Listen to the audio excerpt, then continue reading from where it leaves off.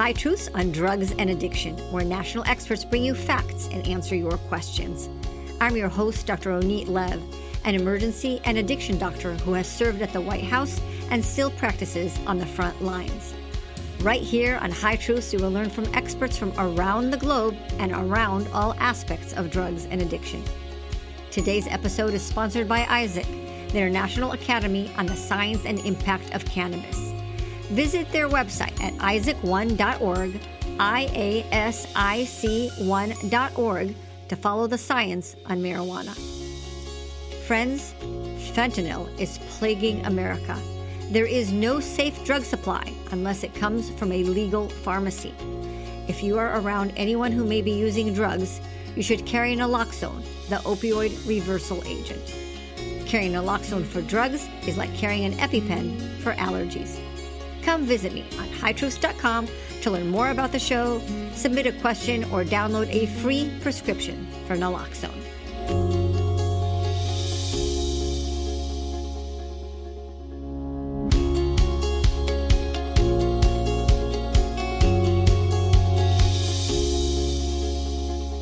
Hello again, High Truth listeners. Get ready for a medical conversation. I'm your host, Dr. Ronit Lev. What is medical? Sounds like a simple question, but nowadays, anything can be someone's medicine. The word medicine has been hijacked by profiteers and politicians with no medical training. As a medical doctor, a medicine is something that is researched, has oversight, and is prescribed or recommended by medical experts. If you had glaucoma, a condition that could make you blind, do you want medical advice from a board-certified eye doctor or a bud tender at a marijuana dispensary? Would you want to take a medicine that is FDA approved to save your eye or some product from a pot shop? You decide. Marinol, Epidiolex are FDA approved cannabis chemicals, specifically THC and CBD, that can be given in prescription form with consumer protection. Marijuana, with 500 chemicals, toxins, carcinogens, is not a medicine. I'm upset with the medical profession that has allowed the sacred doctor-patient relationship and integrity of our profession to be kidnapped by addiction-for-profit industry and worse, to legitimize self-medicating by people who, with good intentions, are causing harm to their body. Years ago in California, we passed a law that you are not allowed to use the word emergency unless it met the criteria of an emergency department connected to the expected emergency services. That was important consumer protection. We did not want people to show up with a heart attack to a storefront or clinic with the word emergency that in reality didn't provide emergency care. I wish we passed similar laws for the word medicine. Today, marijuana is medicine, psychedelics are medicine, and people use methamphetamine, heroin, and fentanyl as their medicine. It is a degradation to the medical profession and to our collective health. And with that, let's hear our question of the day. Hello, Dr. Lev. My name is Mark Ruiz. I'm a retired FDA agent, and I met you at Rocky Heron's Drug Awareness Seminar at the high school in Vista, California. My son recently received a medical marijuana card at 18 years old and proceeded to become very addicted to marijuana and has since suffered from severe health and mental disorders. I'm very concerned about the irreparable damage that may have occurred to his brain, and I want to talk to you about a question I have. Here's my question. How does one rewire the brain circuitry to enhance his motivation and decrease depression and self-worthlessness from his very heavy marijuana use? Thank you very much for your time. I appreciate it. Look forward to your answer. Mark, I am so sorry about the struggles that your son is having and so admire you for the efforts and tenacity you have into learning in order to help your son. And to answer your question about rewiring the brain, let's talk to a psychiatrist, researcher, and specialist in neuropsychiatric conditions. I think he can teach us about the neurochemistry that'll bring hope to your son. Dr. Cyril D'Souza is a practicing psychiatrist and medical doctor. He teaches other physicians and has a whole center on cannabis research at Yale. He gets funding from the National Institute of Health and focuses on schizophrenia, neuropharmacology. He has many more accomplishments. So to learn more about Dr. Cyril D'Souza, check out the High Truth show notes. Dr. Cyril D'Souza, welcome to High Truths. Thanks for having me. I'm so excited to hear from you. And there's so much that you could teach us about neurochemistry, mental health. We have a question from a listener. We wanted to learn about your research on marijuana and THC. But first, let's get to know you a little bit. You're a psychiatrist. And tell us, how did you choose psychiatry and how did you get here? Yeah, so thanks for asking that question. Well, I completed my basic medical training in India. And as a medical student, we often make choices based on some of our experiences, choices in terms of specialty, etc. I was in med school and I had a colleague of mine who started using marijuana quite heavily. And he had a very bad outcome. And it left quite a powerful impression on me, given that at least at the time, I attributed this change in his state to his heavy marijuana use. And I was left with that thought for quite a while. Then I came here to the US, did my residency in psychiatry because I knew I was always going to be interested in studying something about the brain and the mind. And I did my residency and then came here to Yale in 1992 to do a fellowship for 2 years.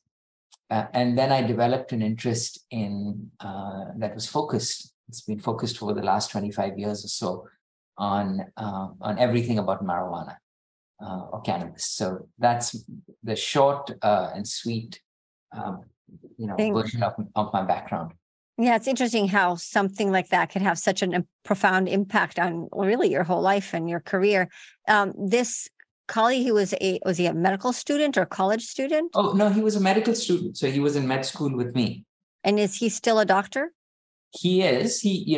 I believe he stopped using marijuana and was able to recover. But I know that during that period, shortly after he used very heavily, he had a number of negative consequences. But I believe he has recovered and moved on and is practicing. Yeah. Oh, that's good. Interesting you bring that up. This is not where I was going to start asking you questions, but I recently spoke with somebody from a medical school in New York. I'll let them be anonymous because they're guilty. But they said they had so many medical students who finished medical school and applying to residency, and they were failing their drug test. And this is an open book test. You're going to come in on Tuesday. And their answer to that was, they were worried about the liability of having, a surgeon or a doctor, who uses marijuana treat patients. And so they decided just to stop testing instead of dealing with the problem. Interesting. That's very interesting. Yeah. I don't know. I'm quite sure I wouldn't want a surgeon working on me if I knew that they were using cannabis on a regular basis or were addicted to it. Let's put it that way. Right. And that comes from the psychiatrist who studies the brain. You wouldn't want, right. So tell us about the brain. Teach us about the brain. This is your specialty. I want our audience to learn, some of the basics of brain chemistry. So then we could learn more what you know about depression, schizophrenia, psychosis and such. So that's a very, very broad question. And I'm not sure I'll be able to give me a whole big hour lesson. But if you can narrow the question down to, for example, if your interest is in, say, cannabis and how it affects the brain, or cannabis and its relationship to mental illness, I can provide you with a lot more focused kind of responses. Yes, let's do that. And by the way, to our audience, you could tell that Dr. D'Souza is a psychiatrist because he talks very calmly. And I love all my psychiatrist friends. And then you get a bunch of ER doctors together and we're all hyper and anxious. But yes, please give us a focused answer. So as you know, cannabis has been around for a very, very long time. But we didn't know exactly how it worked. And then in 1963, Raphael McCullum at the Hebrew University in Israel identified delta-9 THC as the principal active constituent of cannabis or marijuana. That was in 1963. And while we knew that the principal active constituent of cannabis was delta-9 THC, we still didn't know exactly how it worked until almost 25 years later in 1988, when in 1988-89, scientists at the here in the US discovered receptors in the brain that were responsible for the effects, or that were involved in the effects of cannabis. So I don't know the level of scientific knowledge of your audience, so I don't want to make any assumptions about whether people know what a receptor is or not, but would you like me to just speak a little about that, or is that something that's... Yeah, I do the basics, yeah. Basics, okay. We have a smart audience. Oh, okay. All right. So receptors... no. Okay. So receptors in the brain are basically sites within the brain. One analogy one could use is a lock and a key, where the lock is a receptor and the key is a neurotransmitter that unlocks that receptor, and then that leads to a cascade of events once that receptor is activated. So if you think about delta-9 THC as the key, then the cannabinoid receptor in the brain is the lock. And when delta-9 THC binds to that receptor, it opens that lock, and that results in a cascade of events. So in 1988-89, scientists discovered two receptors. One was the cannabinoid receptor number 1, which is present primarily in the brain, and a second cannabinoid receptor, CB2 receptor, which is present mainly in the periphery on immune cells, on white blood cells and other areas. So that was when really we began to learn a lot more about the way that cannabis produces its effects.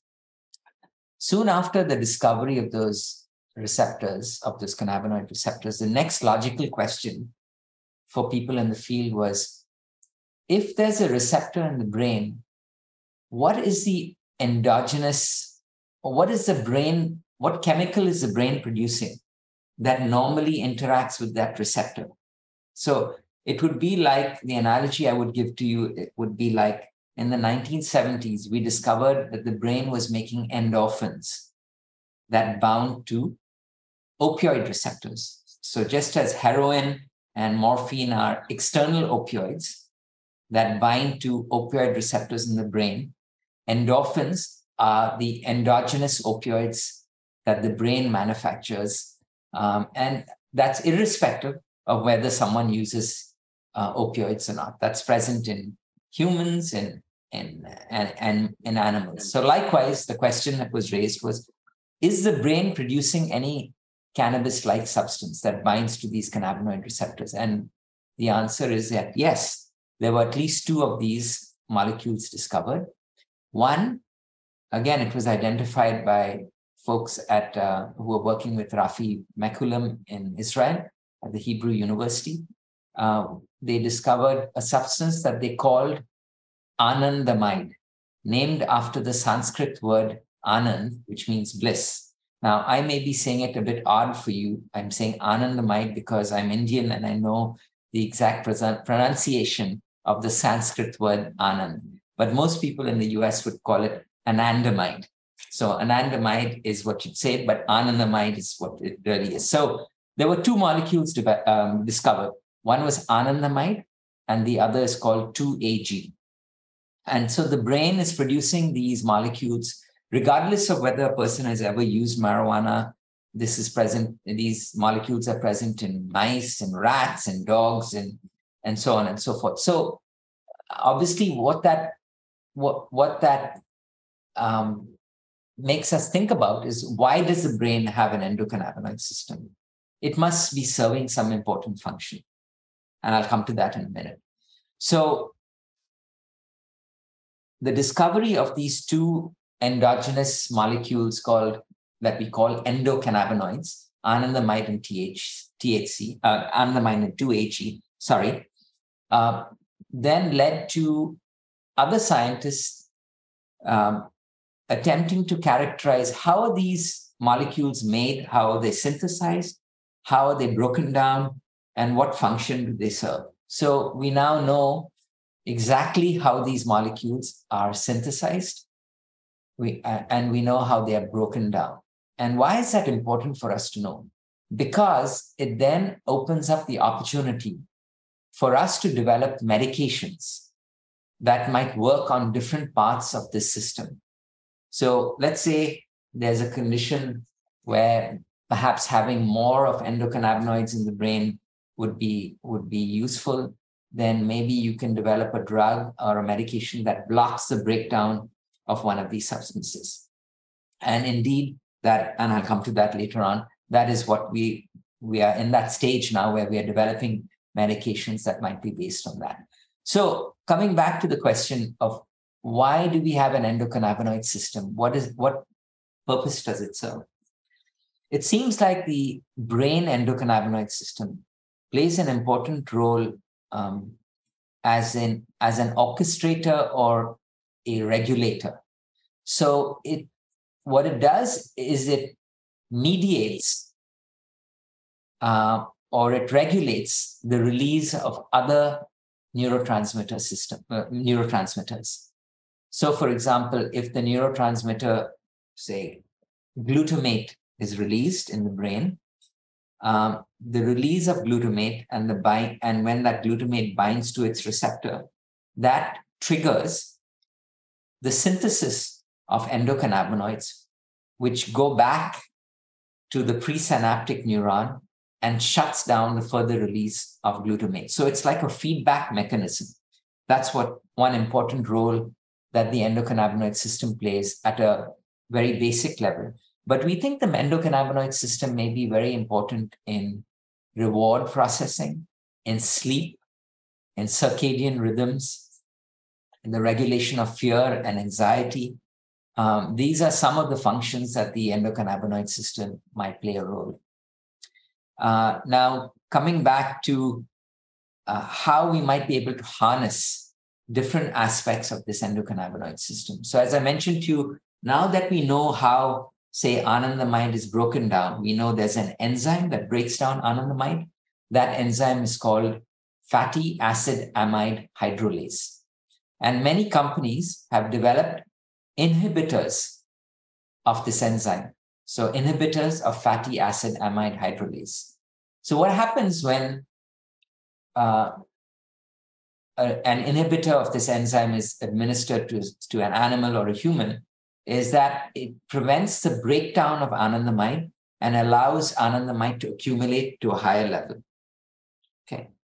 So what might one application of that be? Back in 2011, began to think about what we might do for the treatment of cannabis use disorder. As you know, some people get addicted to cannabis, and they get addicted to cannabis in the way that people get addicted to cigarettes or alcohol. They cannot control their use of cannabis, and they run into many problems related to the cannabis use. And there's no treatments for cannabis use disorder. So we thought that what if we give people a drug that blocks this enzyme that breaks down anandamide? And that way we'll increase anandamide levels in the brain, and the person may not feel the need to use cannabis. Or if they experience cannabis withdrawal, normally, this would prevent them from experiencing cannabis withdrawal. And so we actually did a study with this drug that was developed by the company Pfizer. And we showed that individuals who got this drug relative to placebo, when they stopped using cannabis, they had less cannabis withdrawal, and they also reduced their consumption of cannabis in the 4-week period of the trial.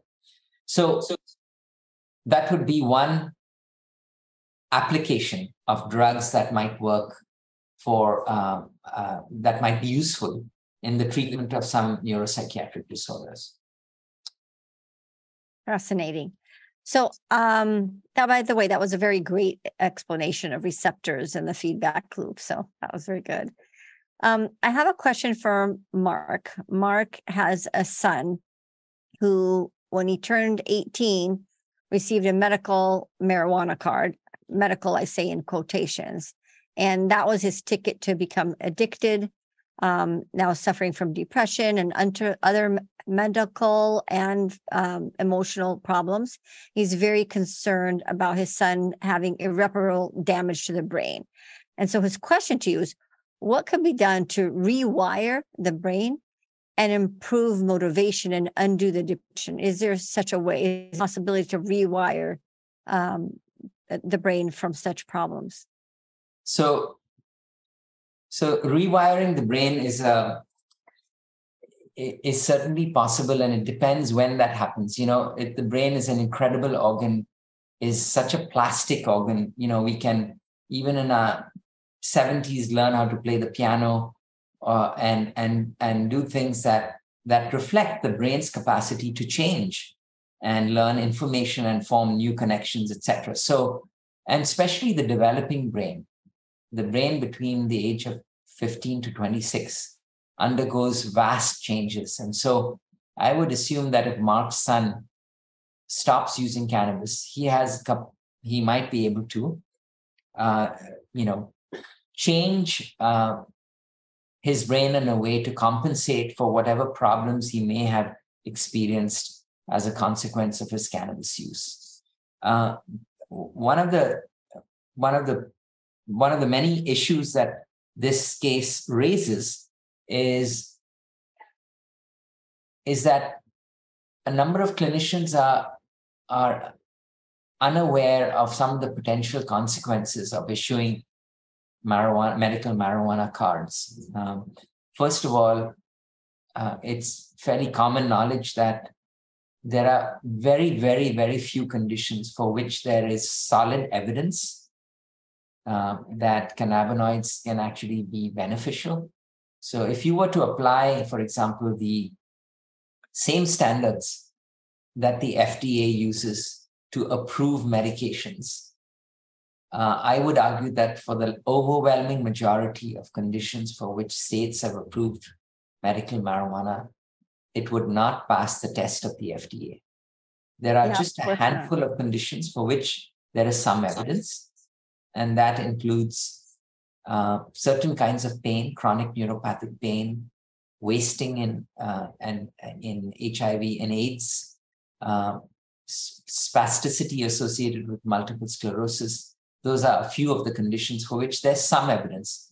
But for the overwhelming number of other conditions, and that list is now, for example, in the state of Connecticut, it's already 50 indications. For the overwhelming number of those conditions, it's limited. Sorry. It sounds like it annoys you, like it annoys me. We have politicians giving us lists of diagnoses with not really asking the doctors, right? Yep. So you'll see, I've seen, policy written in legislative language that you can use it for glaucoma and seizures and et cetera, et cetera. It's like, no, you can't. Where did you come up with this? Yeah, so that's what happened in the state of Connecticut.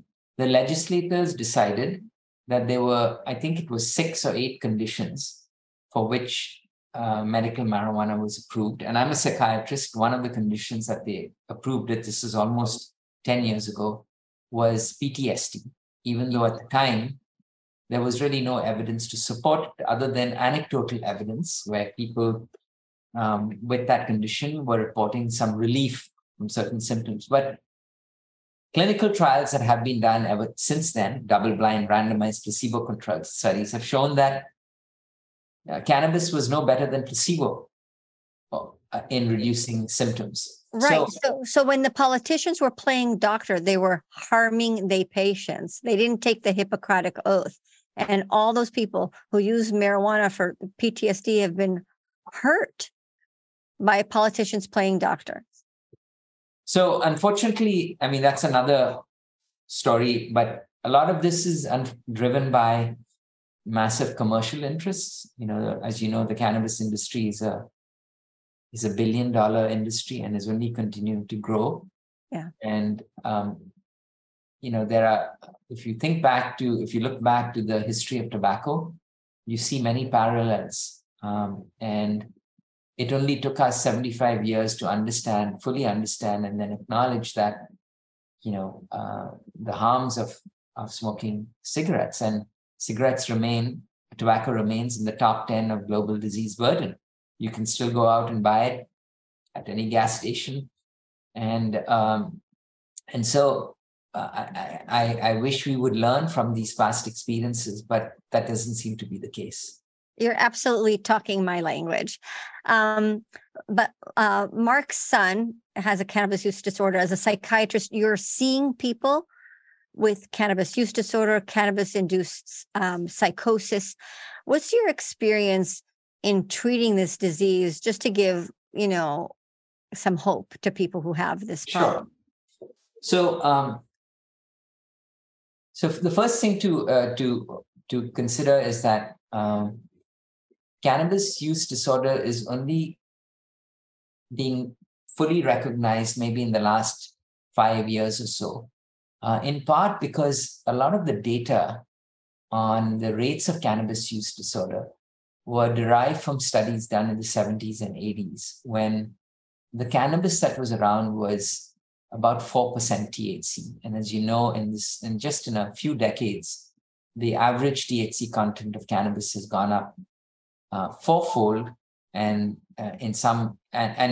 there are many products out there that are 20, 30, 90% THC. And if the science shows that the effects of cannabis are directly related to the THC content, it would be reasonable to assume that as cannabis gets more potent, it's more likely for people to get addicted to it. Right. And therefore, more recent studies, epidemiological studies, for example, the NESARC study, which is a study that's done every, I believe, 10 years or so, showed that amongst daily cannabis users, about 30%, not 10%, will become addicted to cannabis. So the first thing is recognition. Another piece that's changed is that DSM-5, the Diagnostic and Statistical Manual 5, which we use in psychiatry, has only in the 5th edition recognized cannabis withdrawal to be a syndrome. Previously, cannabis withdrawal was not listed in DSM. So we now know that in people who are regular users of cannabis, they may, when they try to quit, they're going to experience withdrawal symptoms, and that often results in them going back to using cannabis. And the common withdrawal symptoms include disturbance of sleep, disturbance of appetite, changes in mood. So people have a hard time falling off to sleep, and that's one of the important reasons why they go back to using cannabis. They become more irritable and testy with the people around them. They lose their appetite, they can lose their weight, and then sometimes, rarely, there can be autonomic signs also accompanying the cannabis withdrawal. So what do we do about cannabis use disorder? I suppose the first thing to say is that we don't have any approved pharmacological treatments for cannabis use disorder. I just mentioned to you that we did a study with a novel approach, harnessing the brain's own endocannabinoid system by blocking the enzyme that breaks down anandamide, the principal endocannabinoid in the brain. And that study had very promising results. We followed that up with a subsequent study, which was much larger and involved 4 different sites, Yale, Columbia, Johns Hopkins, and Medical University of South Carolina. We are still wading through that data. And on some of the measures, it seems like there seems to be some promise. But there's nothing FDA approved as yet for the treatment of cannabis use disorder. What clinicians can do is, for example, try and treat some of the main withdrawal symptoms associated with when one stops using cannabis. So, for example, there are studies showing that you could use common hypnotics to help people sleep when they're having trouble sleeping as a consequence of quitting cannabis. Do you I'm afraid of doing that. Giving people, because that too is addicting. It depends what the context and the framework is. So at the end of the day, you as a physician are in control of the prescription. And if you're absolutely clear that you are getting X number of pills of, let's say, lorazepam, and this is the taper schedule, and I'm not renewing it, and you're getting it for 2 weeks or 3 weeks or whatever, and I'm not renewing it, and it's because these are potentially addictive drugs, and I might be replacing one addiction with another. It can be done. So it can be done as long as the boundaries and the parameters are very clear to everyone, and they agree upon that at the outset. Another approach that has been tested. And you use also Ambien? Like, do you give sleeping pills too? You do. Ambien or lorazepam. That's what some studies have suggested. Another approach. Interesting. I'd be afraid of doing that from the emergency department, because just to tell you, another study that I did is looking at everybody who died of a medication. I went to the medical examiner and said, give me every single person who died of a medication. And I looked at their PDMP report before they died, and published on that study. But the other question I kind of asked, because number one drug that was being prescribed was hydrocodone. So everybody's focused on, the opioid epidemic, too much prescription.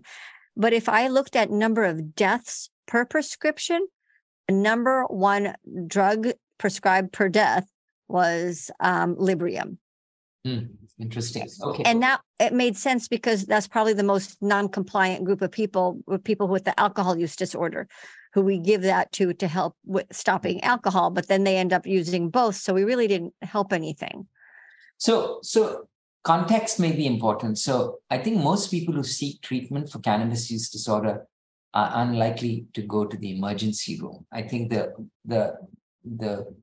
people who go to the emergency room with a cannabis-related complaint would fall into maybe two categories. One, those people who have cannabis hyperemesis syndrome, for which they go to the ER because they cannot stop vomiting, and they have electrolyte imbalance, et cetera. And the other would be people who go to the ER because they've had an acute episode of psychosis, or they've had an acute panic attack, and they're going to the emergency room for that. But in general, people... So I could just... Sorry, I'm interrupting you. Go ahead. As an emergency physician, I can just tell you this, with 30 years experience. Yeah. When I started my career, I didn't see anybody with marijuana poisonings. Now, every single shift, I have patients with exactly what you're saying: cannabis hyperemesis syndrome and cannabis-induced psychosis. And they're there because they're vomiting, and we give them fluids and treat them actually with Haldol, antipsychotics. Yeah.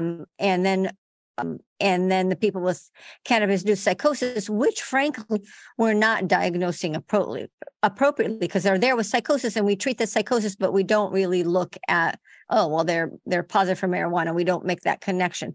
But we also see every day, if you don't look, you won't see. But, I work in a trauma unit, a guy with a motorcycle accident. I'll say, were you using? Yeah, I use dabs. And it's like, okay, that's associated. And how much do you use? I use every day since I was 12. Well, he has a cannabis use disorder. He's there for a car accident, but he has a cannabis use disorder. I'll see patients that are there with atrial fibrillation or heart problems or syncope, and it's because of their cannabis use. I had, it affects the heart. It affects their drug interactions, because people are using, especially older people. In one study out of California, there's been an 18,000, that study? Yeah, 18,000% increase. And it's like, those are my patients. They're there because they fell, they're dizzy, they're weak, and they don't realize that their cannabis interacts with their lisinopril, their blood pressure medicines, their Lyrica, and they're spending a lot of money actually on these products without anybody telling them about these drug interactions. But anyway, I'm sorry to interrupt you, but no. So I'm not sure where we were talking about contexts of people come to the emergency department. Okay.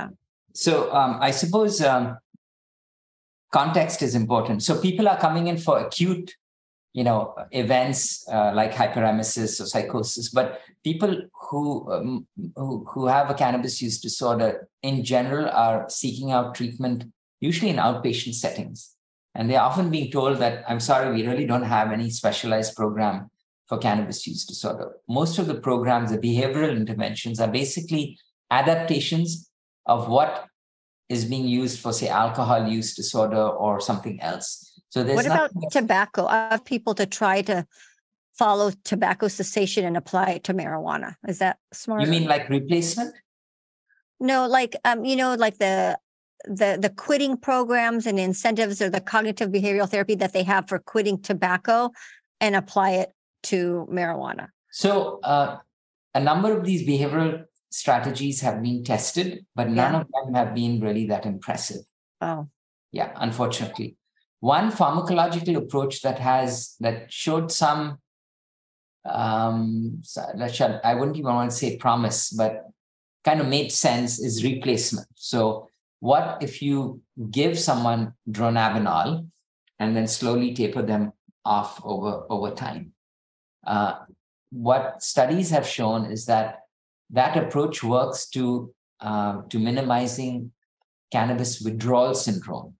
But unfortunately, that does not translate into a person stopping their use of cannabis once they're done with that withdrawal. So we are still looking. We're still looking for potential treatments for cannabis use disorder. And truth be told, I think there hasn't been enough research in this area because we are much more preoccupied with the opioid epidemic and alcohol. But I suspect over the years, as we see increasing rates for people seeking out help for cannabis-related problems, we might have more funding and more research in that area.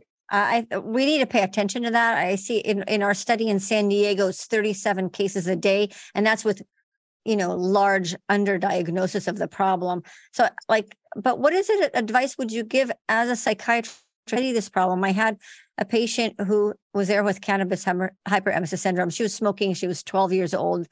She cannot stop. She says, I can't stop. But I don't know. She's had like 10 CAT scans already, which she didn't need. And she asked, what should I do instead? Should I go to edibles? Should I? And I thought, God, that's more potent than the blunts. Like, why would you use a higher dose? For that particular, I told her to try to at least taper down, like use less. Yeah. But I don't know what you recommend. That's the only thing that we would be able to do right now, other than, some kind of forced abstinence on an inpatient unit. I think there are few choices that we have outpatient. Again, the concept of replacement and withdrawal and slowly tapering the dose might be something to consider. But I believe many people with hyperemesis syndrome go right back after the emergency room to smoking as usual. And then they come back over and over and over again. So Unfortunately, we don't have any great treatments for cannabis hyperemesis syndrome. And, truth be told, we've only begun to recognize it in the last maybe 10 or 15 years. Prior to that, it was completely unheard of. And I suspect it's a reflection of the fact that there are many more potent forms of cannabis and cannabis products that are available for people, and they're using it more. And so these are the consequences. Right. You advise the Connecticut Medical Marijuana Program, and I say again, medical in quotations, because, the politicians have hijacked the word medical. It's not medical like me and you have a medical degree. Yeah. These are so they've hijacked the word medical when it comes to marijuana, but using their language as a physician advisor. First of all, how do they take you, somebody who talks about harms as a physician advisor in California? They would never have somebody like me. I actually even applied to be an advisor to the California Bureau of Cannabis.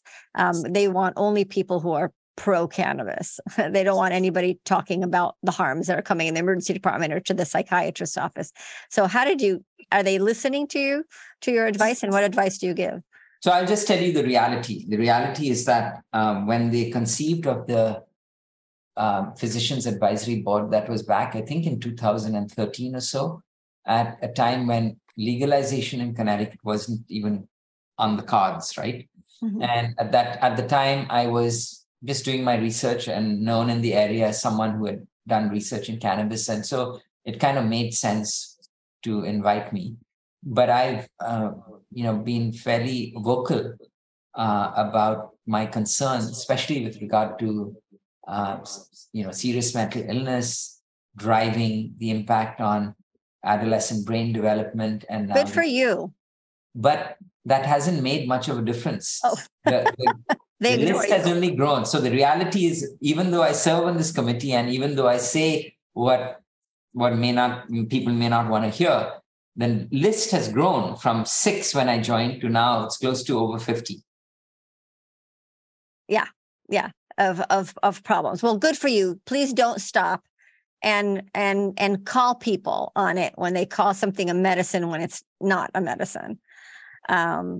And I want to talk a little bit more about your research. What a prolific researcher you've had. Some interesting studies. I kind of would love to be in the room where you're injecting volunteers with THC. What was that like? Were they laughing, in a good mood? Who were these people who volunteered to have an IV and get injected with THC for you to study what happens to them? So I want to spend a minute or two just talking about why I chose the injectable route. Okay. So,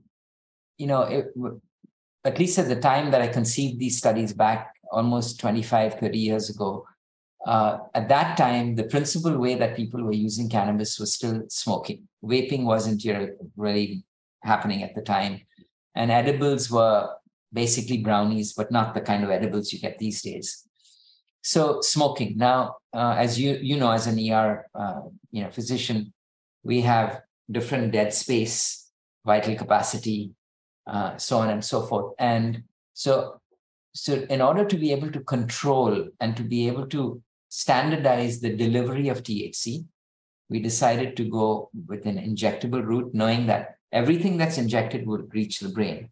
Whereas when someone smokes, they may take 4 puffs in 15 seconds. Others may take 1 puff in 15 seconds. And some may hold their breath for 5 seconds and others will exhale immediately. So there's a lot of inter and intra-individual variability in even in studies where they attempt to standardize the smoking procedure. So for that reason, we went IV. And the initial studies were really focused on just characterizing the behavioral, subjective, cognitive effects and the effects on EEG. And so there were some people who began, laughing and were giddy and having a good time. And there were some people who found it quite unpleasant. When I say unpleasant, I'm referring to getting paranoid, getting anxious. And these were placebo-controlled studies. So and because they were crossover studies, and that would mean that I would do the placebo day, the low dose day, and the medium dose day. And so I would serve as my own control.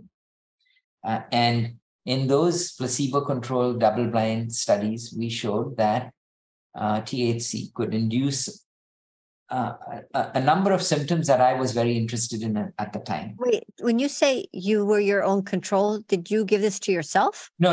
I'm just saying. I'm just saying the studies were crossover designs, meaning if a person took part, they completed all 3 conditions, which allowed us to compare their response on each condition to themselves.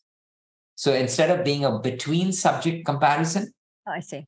It was a within subject comparison, which is a much more powerful design. Okay. Yeah. So that's what I mean. Sorry, that's what I meant. And so we had a range of responses, and that's what's fascinating. I'm still trying to understand, why does person X experience anxiety and person Y be very chilled out? What are the factors that determine that? Is it one's genes? Is it one's personality? Is it one's mental state at the time that they took part in the study? What are those factors that determine that? Because if we know what those factors are, then we may be in a position to, for example, tell a person, by the way, you have this gene, and the polymorphism of this gene is going to make you likely experience psychosis if you smoke weed. And that would be amazing if we could have that degree of precision in being able to tell people in advance, young people, by the way, you shouldn't smoke cannabis until you're 26 because you're at very high risk for developing, say, schizophrenia or a psychotic disorder.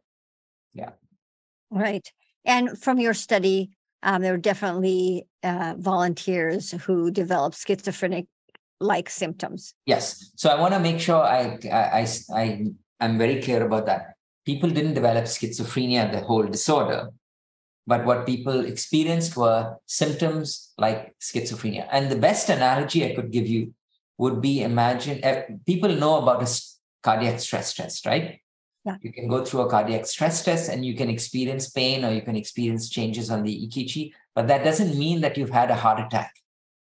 So that's the analogy I'm using. People may experience symptoms that resemble some of the symptoms of schizophrenia, but they don't develop schizophrenia taking part in these studies. I use the analogy of you could tell me if it's a good analogy or not. I say psychosis is a symptom and schizophrenia is the chronic disease. It's correct.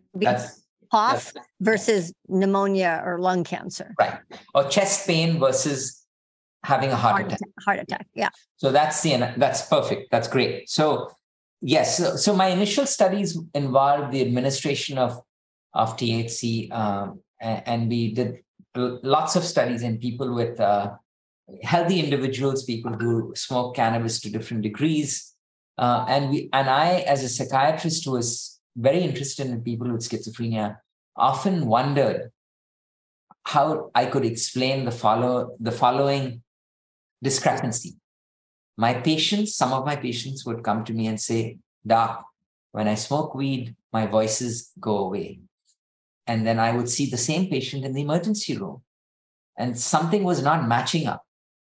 And when I looked at the literature, the only literature that was around was this self-medication hypothesis, according to which people with schizophrenia use cannabis or alcohol to treat some of the core symptoms of their illness. And when kind of like tobacco, how we know that schizophrenic nicotine decreases in some of the negative effects of schizophrenia? I'll come to that. I'll come to that in a minute. But the idea was that perhaps cannabis or alcohol was reducing some of the core symptoms of schizophrenia. And when I looked more carefully at the literature, there was no real evidence to support it. It makes common sense. And we as clinicians often use this term all the time, self-medication, right?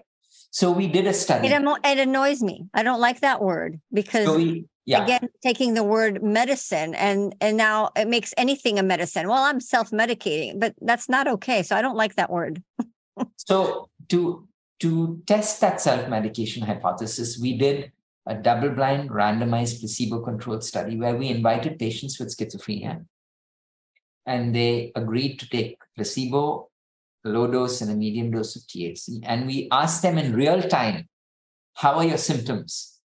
And what we found was that THC worsened their symptoms. It didn't make it better.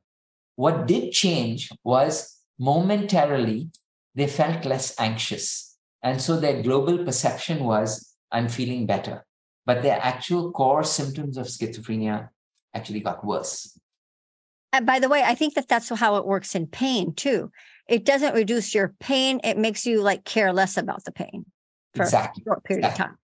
Right. So, but there are consequences to that, because if you keep doing that over and over and over again, first of all, you develop tolerance, and then you can have rebound. So people get much more anxious when they stop using and things like that. So, Right. so And by the way, the same thing happens with pain.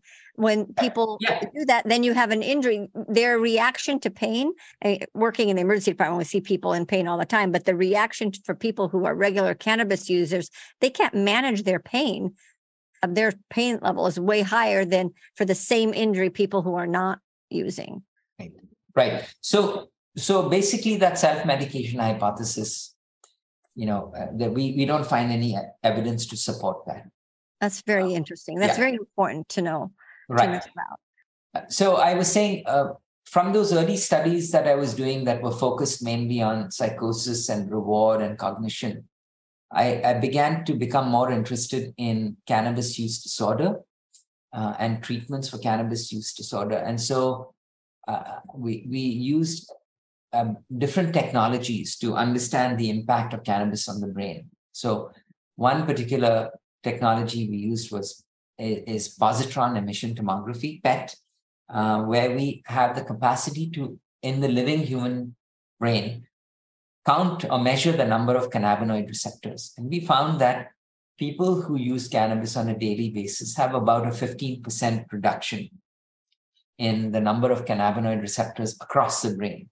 And what that means is that over time, to get the same level of high or same level of effects, they're going to have to use more and more because their brain cannabinoid system is adapting to being constantly bombarded with cannabis by down regulation.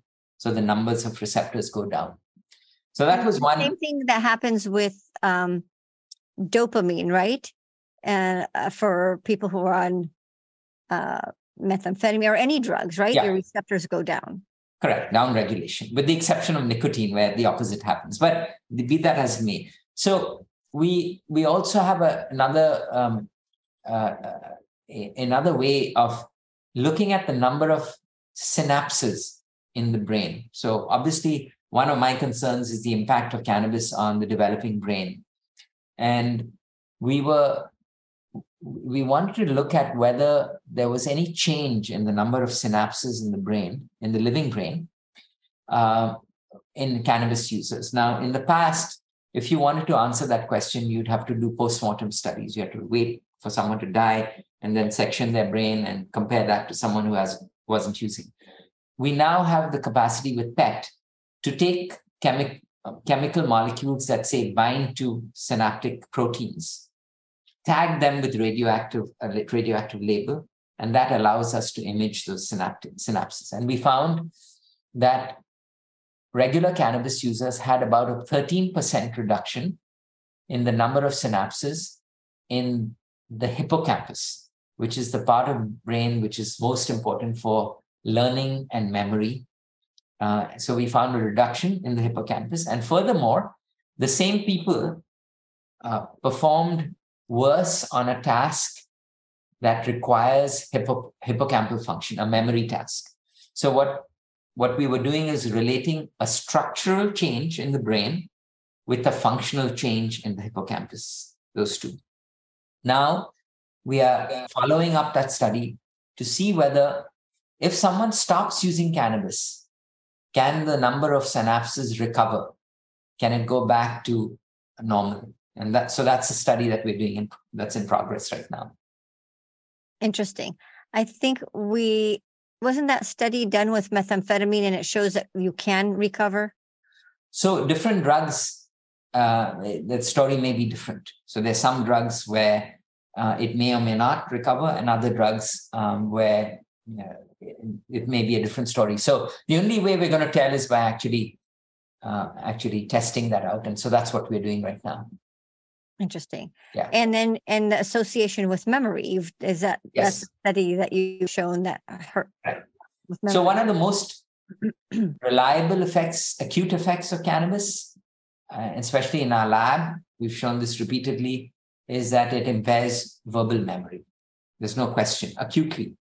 And why is that relevant, especially amongst adolescents and young adults, is if they're in school where they have to be learning and retaining information, you could imagine that being high will disrupt scholastic life in a way that that would be negative, right? Yeah. So those are acute effects. In terms of chronic, But by the way, we see that also, and I know that you talk about this in drug driving. So when people when you get pulled over for being drunk on alcohol, they do a test where you can't put your finger on your nose, you can't walk in a straight line. People with who are high on cannabis, they can walk a straight line. But if you tell them, walk 3 steps, raise your hand, turn around, they'll be like, what did you say again? My right hand, my left, they can't, that short-term memory is shot. And that's kind of what they're teaching, law enforcement in recognizing impaired driving. Yeah, drug recognition experts, DREs. That's right. Yeah. Besides that, we at Yale, the dean of the medical school and the Department of Psychiatry decided to create a new center. The center is going to be called the Yale Center for the Science of Cannabis and Cannabinoids. It's going to focus on the consequences of cannabis, both the negative consequences, but we will also study if there are potential benefits.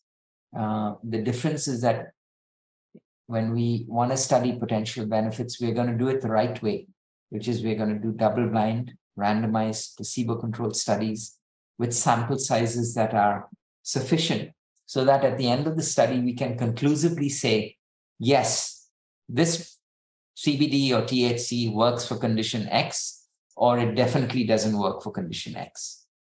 I think that's what the focus of the center is going to be on studying the science of cannabis and cannabinoids. Are you head of that center? Yes, I'm going to be. I have the great privilege of leading that center. It's still up. Still kind of working things out, but hopefully, over the next 5 years or so, we may be able to generate information that would help people make informed decisions, and that includes moms and dads, young kids and young adults, and towns and cities, and healthcare systems as we think about what is a unfolding grand experiment in our country where we are, legalizing cannabis for medical and for recreational uses. Right. And that's the sad part, is that we legalize it all over and then we're studying it, right? The center is happening, 10 years too late. It should be the other way around.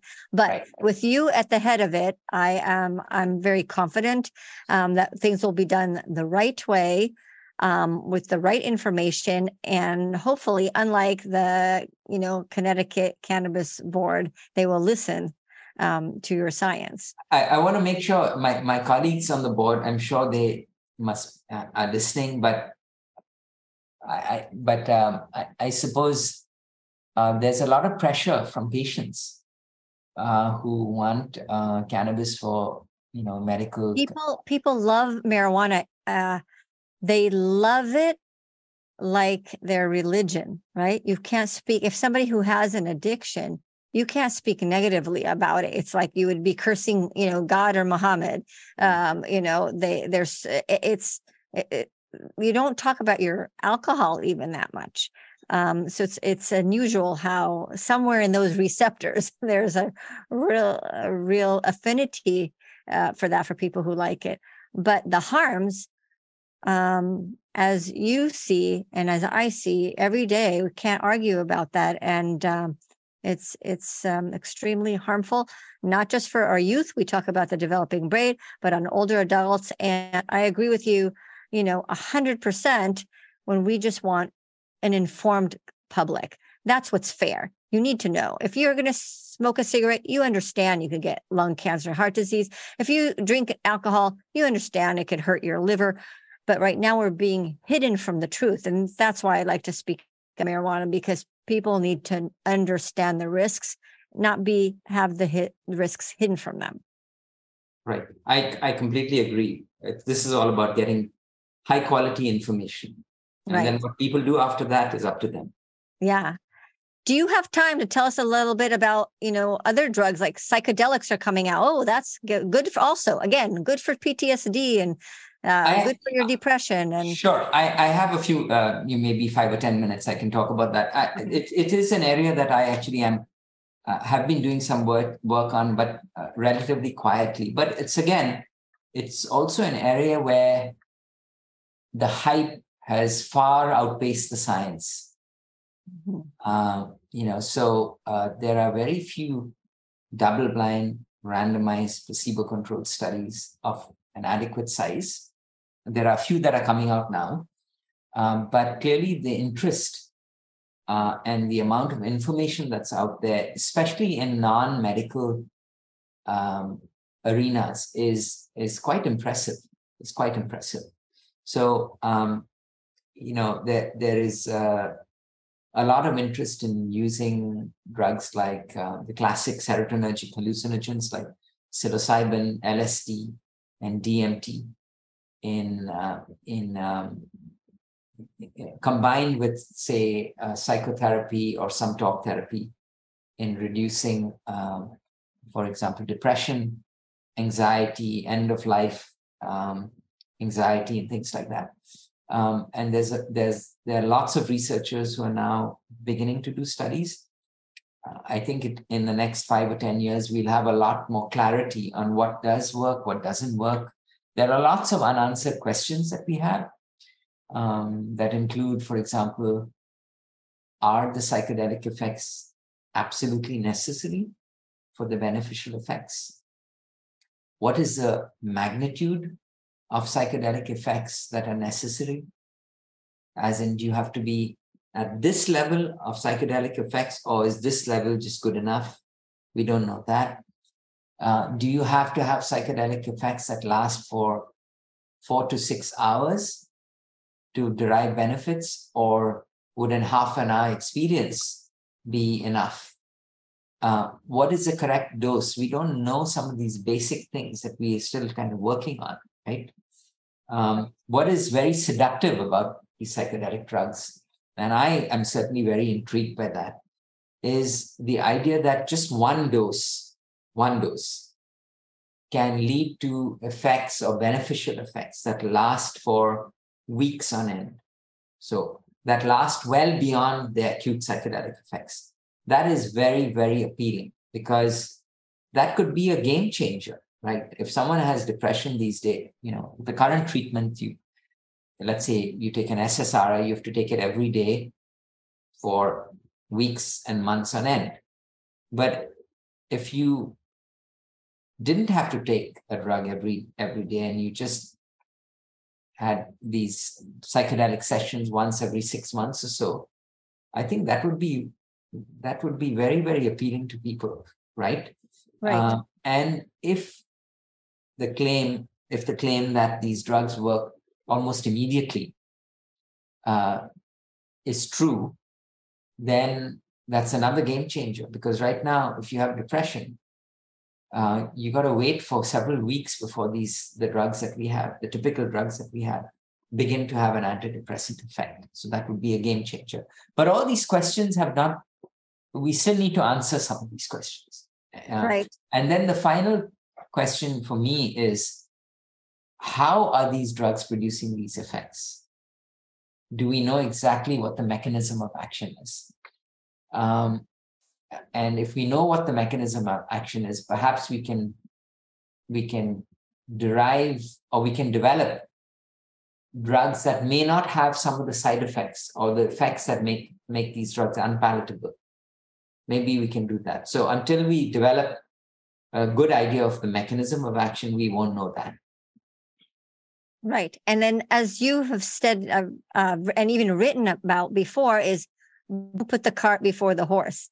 Just because we have you saying, because people will say, oh, look, he says psychedelics are good. That does not mean go to Amazon and buy mushrooms and end up seeing me in the emergency room. That means there's some research promising towards FDA-approved medications for this disease. That does not mean we need to legalize psychedelics all over the country and increase our mental health crisis. Yeah, you're absolutely right. I think these are very powerful drugs that I would be very uncomfortable about these drugs being used outside a context where there's enough medical and psychiatric supervision.